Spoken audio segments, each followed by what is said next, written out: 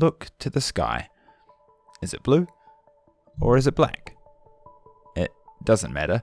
The stars are out to see you, whether it be the great warm one at the centre of our solar system or the peeping glints found when the big one goes to rest. You, looking to the sky and seeing the stars, is the universe seeing itself. Every single atom in your body was built inside of a star, just like those that flicker around us. In the raging heart of ancient stars, our atoms were forged, and then one day the stars exploded in a violent supernova, hurtling our atoms across the vast universe to form bundles of complex elemental clouds.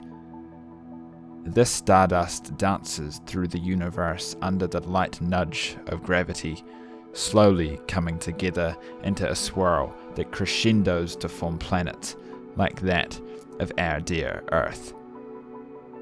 And upon that Earth, there is you. You are the universe looking at itself. You are made of stardust.